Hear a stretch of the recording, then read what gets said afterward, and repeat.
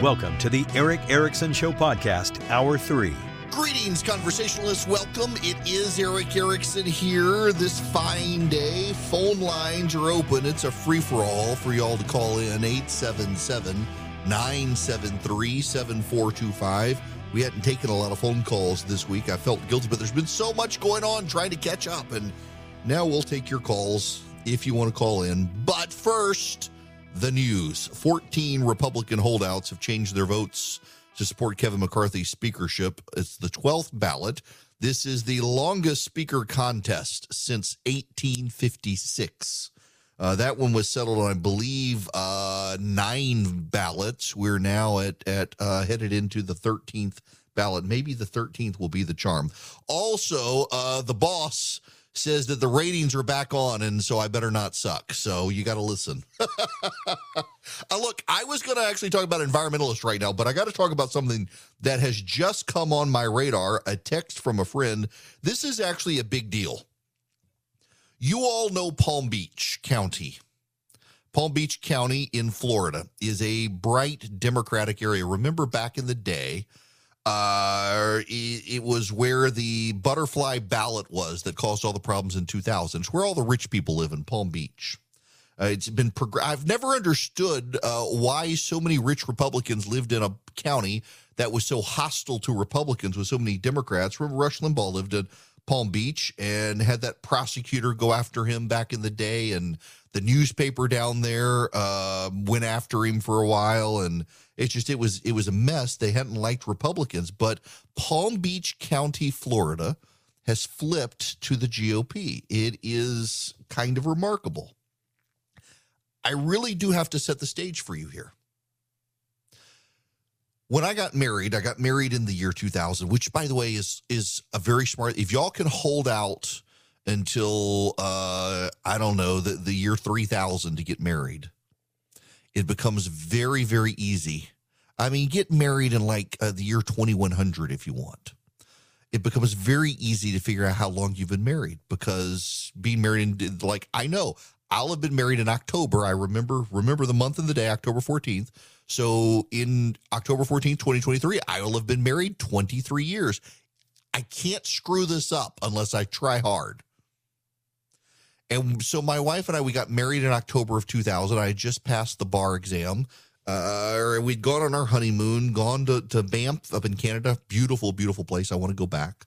Banff Springs Hotel, the big castle up there we stayed. We came back. I was a volunteer lawyer for George W. Bush. I was involved in the Republican Party. My wife, not a political junkie, she went to bed the night of the election and woke up the next day, and my buddy Jason was at our house. We were watching the returns. My wife wakes up. We're still on the couch. The sun is up. We are bleary-eyed, and she says, well, who's president? So we have no idea. It took weeks to figure out who would be president of the United States. George W. Bush ultimately won the contest by 523 votes in Florida. It all came down to Palm Beach County. Palm Beach County was a Democratic county, and they had designed a ballot, and they called it a butterfly ballot. And essentially it opened up like a book, and you had little you had perforations, and you had to push out the little pieces of paper. Instead of filling in a bubble, you push them out with a pin. And those little pieces of paper that came out were called Chads. Yes, Chad. Not Karens, Chads. And the Chad had to come out, and some people would push them through all the way, and they would come out. Some of them hung by one corner, and they were called hanging Chads. Some hung by 2 corners, hanging Chads. Some by 3, and you could tell that someone had pushed in to push it out. But did they push in with the intent for it to go all the way through, or did they push in, realize they were making a mistake, and pull it out? It became a huge controversy. It went to the United States Supreme Court. The Supreme Court of Florida was stacked with Democrats who were doing their best to help Al Gore. It went to the United States Supreme Court, and the United States Supreme Court essentially said there is a deadline. You have gotten to the deadline. You have to go with what you have or throw it out. And they went with George Bush. Now, interestingly enough, to this day, Democrats refuse to accept the legitimacy of that election, claiming that George Bush was selected, not elected, except USA Today organized a media consortium. They went down to Florida and they got access to those ballots in Palm Beach County. And they used three standards. If you used the standard the state said was the standard, who would have won? If you used the standard that George W. Bush wanted, which is a complete perforation, tear, hole, and no hanging chad, who would have won? And if you used Al Gore's standard of 3/4 are somehow detached in some capacity, at least one corner is fully detached, who would have won? Here's the deep irony of it that everyone seems to have ignored. Using the standard that the state said was the standard, that the state Supreme Court said was the standard, that the Supreme Court said you got to run with, George Bush won Florida by 523 votes. Had you used George W. Bush's standard of the entire hole must be cleared out except for one, you can have a chad on one corner so long as there's no competing perforation, George Bush would have lost the election by about 100 votes. If you used Al Gore's standard, where one corner had to be completely detached and it must be clear that there was a forceful press of a pin to detach it, even if the whole thing did not separate, George Bush would have won by about 2,000 votes. So if you took Al Gore's standard or the standard of the state, George Bush won. If you took George Bush's standard, George Bush would have lost by about 100 votes. So the media consortium concluded that actually, yes, George Bush did win Florida by 523 votes in Palm Beach County and was lawfully elected president of the United States by virtue of the Electoral College. But Palm Beach forced the nation to move to electronic balloting. The entire rush to electronic ballots and digital ballots came because of that disastrous election in Palm Beach County with a poorly designed ballot. And the Palm Beach County commissioners were all Democrats. And Palm Beach, after that, became even more Democratic. Debbie Wasserman Schultz is from down there, among others. It's a very Democratic area until now. Palm Beach County, which overwhelmingly went against Ron DeSantis for, Andrew what's-his-face, 4 years ago, went for Ron DeSantis this time. Ron DeSantis won Palm Beach County. And now Ron DeSantis has appointed the Republican Party of Palm Beach County chairman, Michael Barnett, to the Palm Beach County Commission. Why? Because District 3 of the County Commission, Dave Kerner, is a Democrat. He's been named the executive director of the Florida Department of Highway Safety and Motor Vehicles. That's right. Ron DeSantis has put in charge of the DMV in Florida a Democrat and replaced the Democrat with Michael Barnett, the Republican. So for the first time in a very long time, Palm Beach County is now 4-3 Republican. Now, you should note that Dave Kerner, the Democrat, who's now going to be in charge of the Department of Highway Safety, is not just any Democrat. Dave Kerner endorsed Ron DeSantis for re-election. The Democrat endorsed Ron DeSantis. And now Ron DeSantis has flipped that county to the GOP. For the first time in decades, Palm Beach County is now going to be majority Republican on the county commission. That stuff matters greatly. But wait, there's more.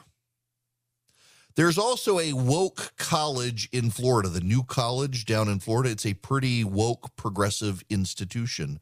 And Ron DeSantis has now shaken up the board of trustees of the college. So it's New College of Florida, their board of trustees. It is one of the most hyper-progressive schools in the state of Florida. Get this. He's put Christopher Rufo on the board. You know who Chris Rufo is? Chris Rufo lives out in Washington State, and he's been one of the guys exposing woke corporations around the country. Matt Spalding. I know Matt. Matt's a great guy. He's a Hillsdale College professor. Matt Spalding is also going to be on the board of directors. And Mark Barline, I don't know, he's the editor of First Things. He's a English professor, emeritus professor of English at Emory University. He is also going to be on the board. So now this is from Carolyn Downey at National Review. Governor Ron DeSantis appointed 6 new members to the new College of Florida's Board of Trustees on Friday, directing the new conservative majority to reorient a public university that has been led astray by progressive ideology. In 2001, the new College of Florida was designated the state's honors college by the Florida legislature. Since then, the school has increasingly embraced progressive ideological causes, such as expanding diversity, equity, inclusion initiatives, all while missing its 2022 enrollment goal by 45%. So DeSantis has appointed Chris Rufo, Mark Bauerlein, Matthew Spalding, Charles Kessler, Deborah Jinks, and Jason Spear. Several are well-known conservatives. Rufo is at the Manhattan Institute and best known for his activism against critical race theory. Kessler is a fellow at the Claremont Institute and editor of the Claremont Review of Books.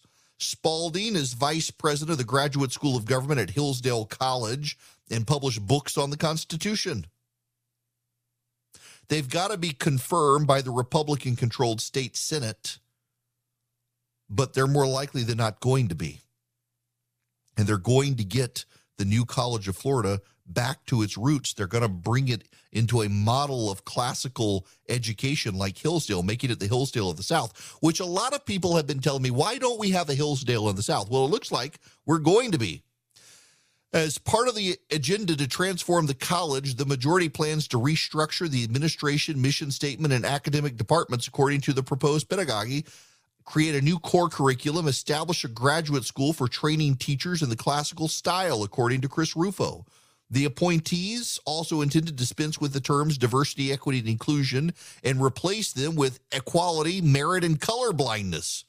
New professors credentialed in constitutionalism, free enterprise, civic virtue, family life, religious freedom, and American principles will be hired to the faculty. The Board of Trustees, which exists for every college in the Florida State University system, is responsible for providing direction to advance the school's mission while adhering to the requirements and regulations of the Board of Governors of the state, which is largely appointed by the governor. It's really hard to understand just how woke this college began unless you know something about it.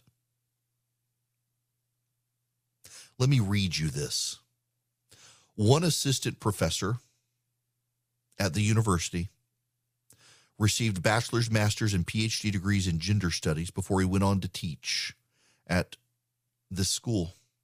His current class offerings include Introduction to Gender Studies, Feminist, Queer, and Trans Theory, Masculinities, Gender, Race, and Surveillance. The professor had works published in a number of publications, including an article titled I'm not going to say that the male reproductive organ is important. A collection of essays included Why Are the F word slur for gays so afraid of that? Flaming challenges to masculinity. Beginning in the fall of 2021, the college reportedly provided at orientation a list of gender identity affirming resources, including locations for gender-neutral bathrooms on campus and instruction on how to designate preferred gender pronouns. Another professor within the college's gender studies program, Queen Makasia Zabriskie, spearheaded the college's Black History Month, which expanded last year to include an event every day from February 1st to March 5th. Last year's theme was Black Healing. In addition to other state schools, the college could face scrutiny soon over expenditures on DEI and critical race theory. Ron DeSantis is fighting back using the tools of the administrative state. Good for him for doing this.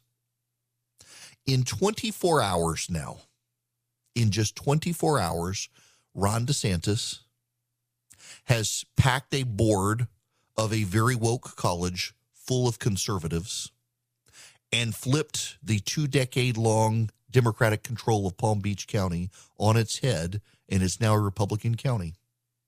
There are a lot of people who have said nobody can do anything like this, the federal government or the state government, nobody can fight this fight.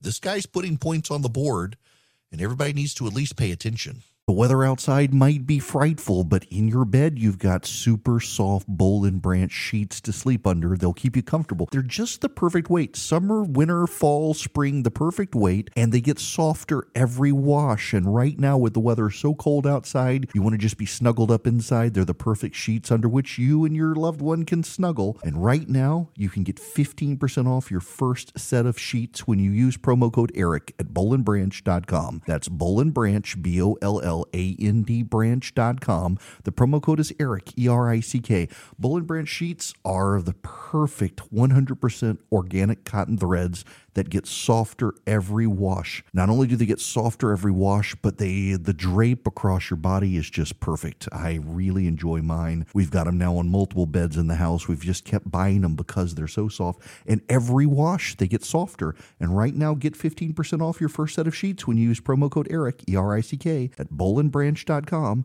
That's Boll and Branch, BOLLAND branch.com. The promo code Erick. All right. Welcome. It's Erick Erickson here. I'm going to take a phone call, 877-973-7425. Eddie, you're going to be up next. Welcome. Hey, Eric. How you doing, buddy? Good. How are you? I'm doing great. I just wanted to respond. Earlier in the show, you were talking about the British guy, formerly known as Prince, and just reminds me of the days when, I was young, and my brother had three brothers, had an older brother that decided to go up for the wrestling team and used me as his reluctant partner. And at least once on a trip to Florida, the parents were sitting around a table, with an umbrella, smoking cigars, cigarettes, and drinking. And my brother decided to see how long he could hold me underwater. And when I fought and got out of it, I went and, told my parents, I told my mom that my brother was trying to drown me, and her response was, "Go tell him I said to stop." And it, just makes you a better person when you deal with your own.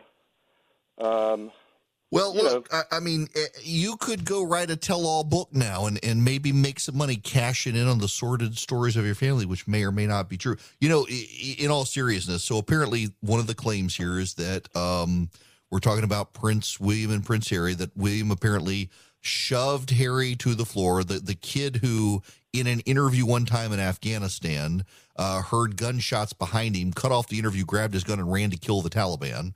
Right. Somehow couldn't handle his brother.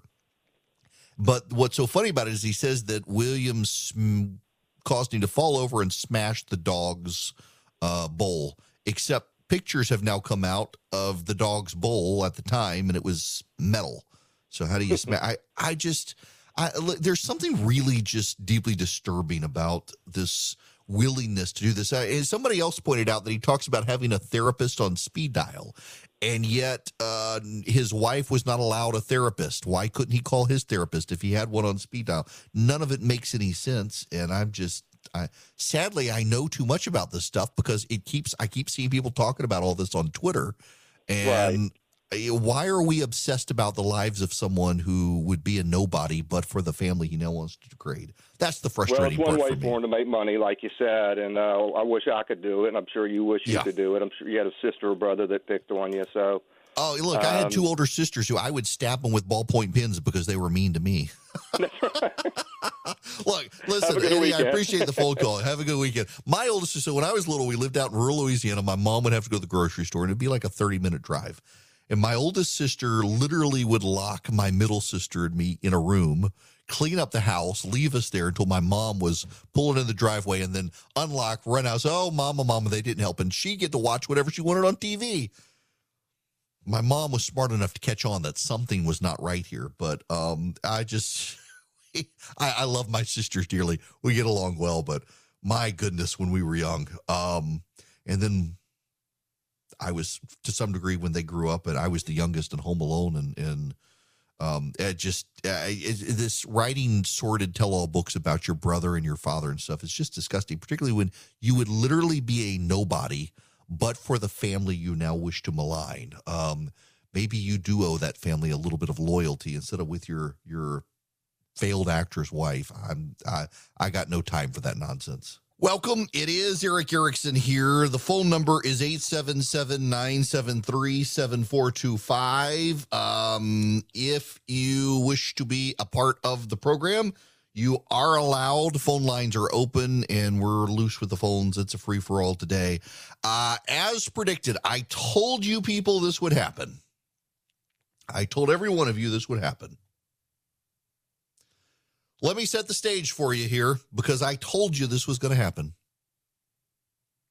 For the last 4 days, people have been attacking these 20 members of Congress who held out on Kevin McCarthy.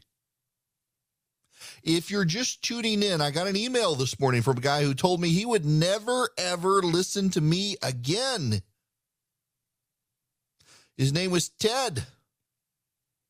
He said, I'm not listening to you again. Chip Roy, whom I previously respected as my congressman. Say what you will about Kevin McCarthy, at least he's not a carnival barking, nutty embarrassment like many of the members of this group. That's what the guy said. Chip Roy's gotten a deal.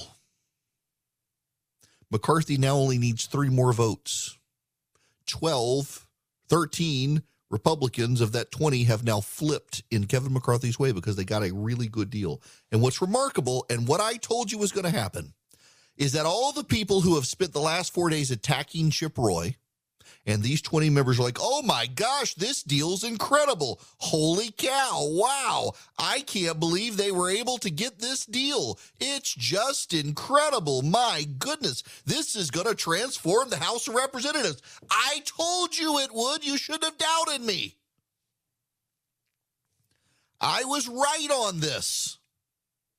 Not that those of you who said you never listen again are listening, but I was right on this, and I told you the whole time that the goal was to get rid of Kevin McCarthy, and if you couldn't get rid of Kevin McCarthy, get the best possible deal, and that deal had some non-negotiable points, including putting conservatives on the Rules Committee to decide what would or would not get to the floor of the House, and also stop governing by crisis. And what Chip Roy has done has ensured there will be votes on budget and appropriations. There will be votes all the way to ensure that we have actual appropriations. There will be some defense cuts, $75 billion. I think that given the waste, fraud, and abuse of the Defense Department and the duplication of services, they can work around that. That's fine with me. I see some people hand-wringing, oh my gosh, it's terrible. Got to give the Defense Department all the money. This is a good proposal. This is a good deal. I wish Kevin McCarthy were gone. If I had my druthers, I'd have been one of the holdouts there to get rid of McCarthy. Listen, a man who's willing to give away the store just so he can have the title of shop owner probably isn't great.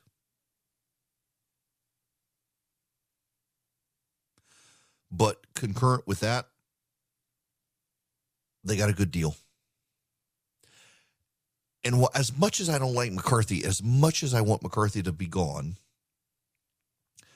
this deal is really important. The deal is really important because it actually does, for the first time in decades, provide substantive reforms to the House of Representatives. And these substantive reforms are necessary to get Congress to legislate as opposed to just be the carnival barkers people like my former listener, Ted, are complaining about. They get to be carnival barkers, Ted and everyone else who's concerned about this, because they don't have to legislate. They wait for leadership to drop something, and then they vote for or against it. They don't have to think about it. They don't have to design it. They don't have to be involved in the process. They just wait for the leaders to hand it to them. And under this deal, they're going to have to legislate. They can't have time to carnival bark. They're going to have to legislate. And that, I think, is what matters most. They don't have a strategy, they said. They don't have demands, they said. They don't have an alternative speaker, they said. Well, all that's been proven the lie now. They had a strategy. They knew what they wanted, and they just won. There are now 7 holdouts. Andy Biggs, Lauren Boebert, Eli Crane, Matt Gaetz, Bob Good, Andy Harris, Matt Rosendale. McCarthy needs 3 of them to flip, and it looks like that's going to happen. It looks like he will be Speaker of the House, as much as I would prefer someone better. This is a really, really good deal, and Chip Roy deserves a lot of thanks. And a lot of those members of Congress who were attacking him and this gang of 20 will benefit from this deal. And that's the bottom line. 877-973-7425. I would be remiss if I didn't play this audio from my friend Scott Jennings on CNN. As a larger political matter, we've been analyzing the machinations inside the House. But for the Republicans, and as we look towards 2024, you know who, in some weird way, this all benefits is Ron DeSantis. Because part of the appeal of him, not part of Washington, not part of this chaos, not part of the drama, competence.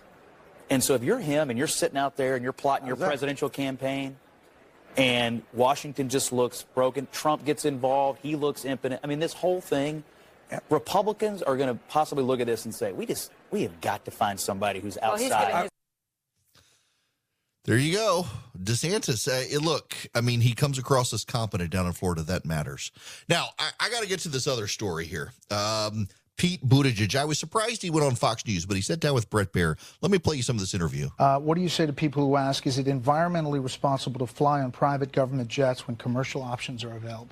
Well, when we're making a decision about what kind of aircraft to use, we weigh a lot of things. That's one of the things we consider. So is saving taxpayers money. Now, I fly the majority of the time in economy class on an airliner, just like everybody else. In fact, I think I should say that again because, I'm not sure everybody has read past the headlines, but as you know, even this network's reporting has made clear that the majority of the time I travel on an airliner in economy class, just like everybody else.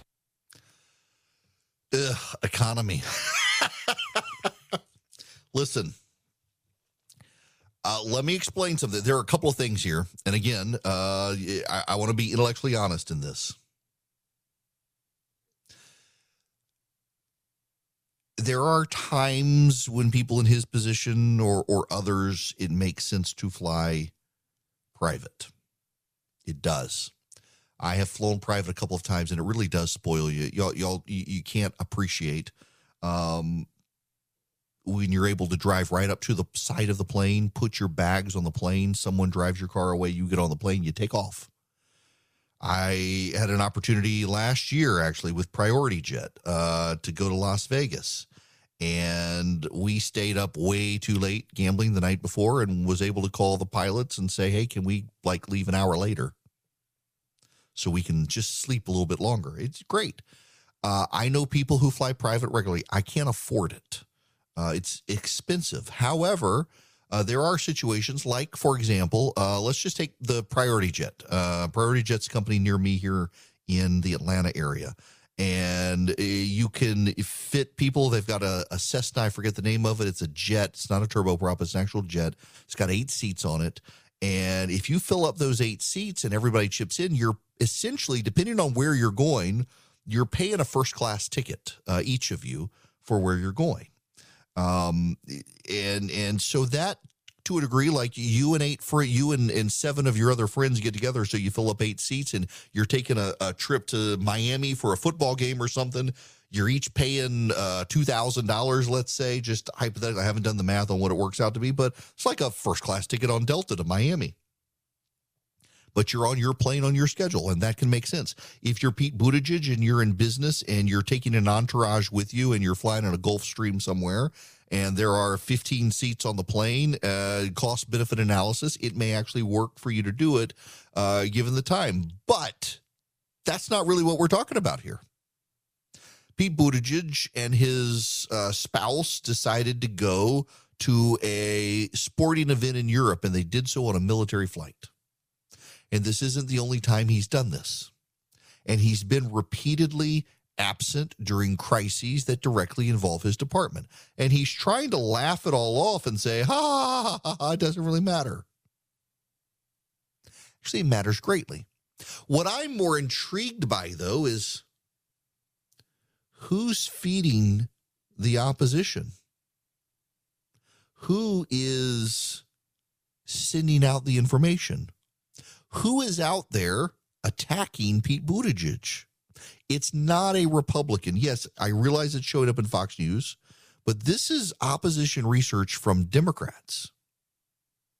My suspicion is, as always, it's Kamala Harris who's dropping the oppo. In the past, it is a well-known and openly talked about supposed secret in Washington, D.C., that Kamala Harris and Pete Buttigieg do not like each other one bit. Their staff do not like each other. And if you hear an opposition research attack in the news about Kamala Harris, it probably came from the Buttigieg team. And if you hear an attack on Pete Buttigieg, it probably came from the Kamala Harris team. And this is something that sounds like an attack that Kamala Harris would use against Pete Buttigieg to make him out to be some level of elitist. The former Biden attack ad on Pete Buttigieg from the primary resurfaced as well. And that resurfaced, showing that the most Pete Buttigieg ever did, the greatest accomplishment in life Pete Buttigieg did, was streetlights in South Bend, Indiana.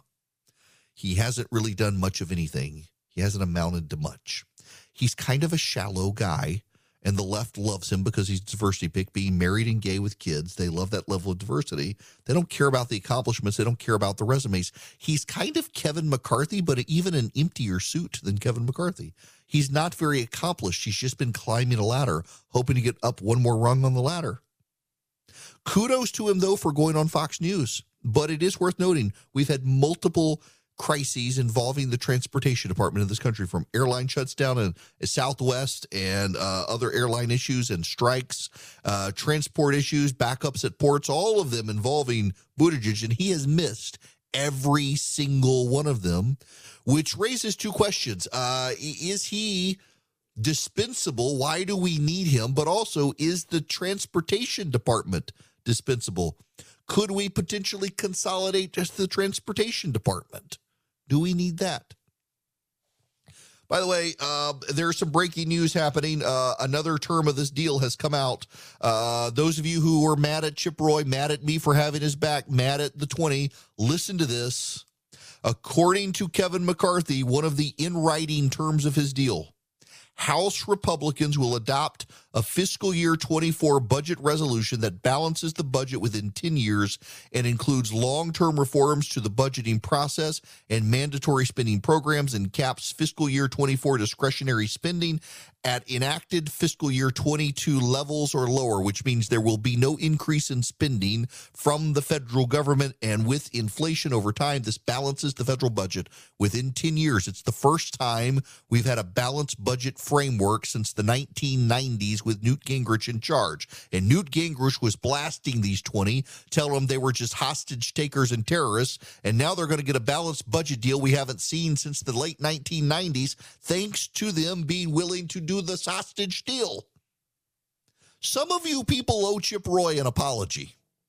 Not that I expect you to give it to him. But maybe instead of just calling us terrorists and clown car show, which I admit Matt Gaetz is, but maybe instead you should think, maybe they do actually have something. This isn't just a suicide mission. Maybe they are actually onto something. It's very funny now watching so many of the people who attacked Chip Roy and these 20 on social media now, like, this is a really good deal. Wonder what it took to get it. Well, it took them willing to take your slings, arrows, and barbs to get a balanced budget and spending cuts and the necessity of not governing by crisis. One of the groups that has been involved behind the scenes, Americans for Prosperity. This is a very good deal. And groups at Americans for Prosperity, they've got grassroots activists all over the country who have agitated for these sorts of changes. Americans for Prosperity is not a think tank in Washington. They don't just create white papers to try to massage Congress to do something. They actually go out into the states. They've built grassroots organizations in the states. They've got grassroots activists in the states. They teach you how to be a better grassroots activist. They teach you how to lobby your school board, your county commission, your state legislature, even Congress. They teach you how to make good arguments. They provide you the data to make persuasive arguments. They teach you how to do door knocking. You want to run for office? Sign up for AFP. You want to be a great activist? Sign up for AFP. You just want a better sense of how things work in Washington and the good ideas to advance in Washington? Sign up for AFP. You go to americansforprosperity.org/Erick. americansforprosperity.org/ERICK. You become one of their army of activists. You learn how to be a better activist. You learn how to go to your school board. You learn how to make arguments against the wokes. americansforprosperity.org/ERICK. Hello there. It is Erick Erickson here. The phone number is 877-973-7425. There is this may be the biggest news of the last decade. Pope Benedict XVI has just tweeted, the church calls this feast Epiphany, the appearance of the Godhead.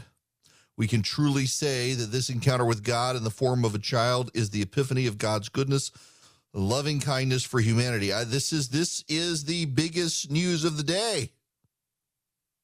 Apparently, he's either still alive or you can tweet from the afterlife because they buried him yesterday. Someone needs to go, stop the preloaded tweets, please. He's dead now. No disrespect to my Catholic friends. His account is still tweeting tweets claiming to be from him. So, I don't know. This could be a miracle. Could be a miracle. My goodness gracious. All right. We got to move on to other things. So the EPA has decided it wants to fire up new rules against soot. It's finding new things to regulate, and soot is one of those things. Now, don't get me wrong. Soot, to a degree, needs to be regulated. However, we've already got regulations in the books, and what they're doing now is, you drive down the interstate sometimes and you see cars that are burning oil. They want to put in regulations on that, which essentially amount to taxes on poor people. I don't like driving behind a car that's burning oil. People clearly their car's burning oil and they're going to get it fixed. The idea that we need EPA regulations on this is kind of bizarre.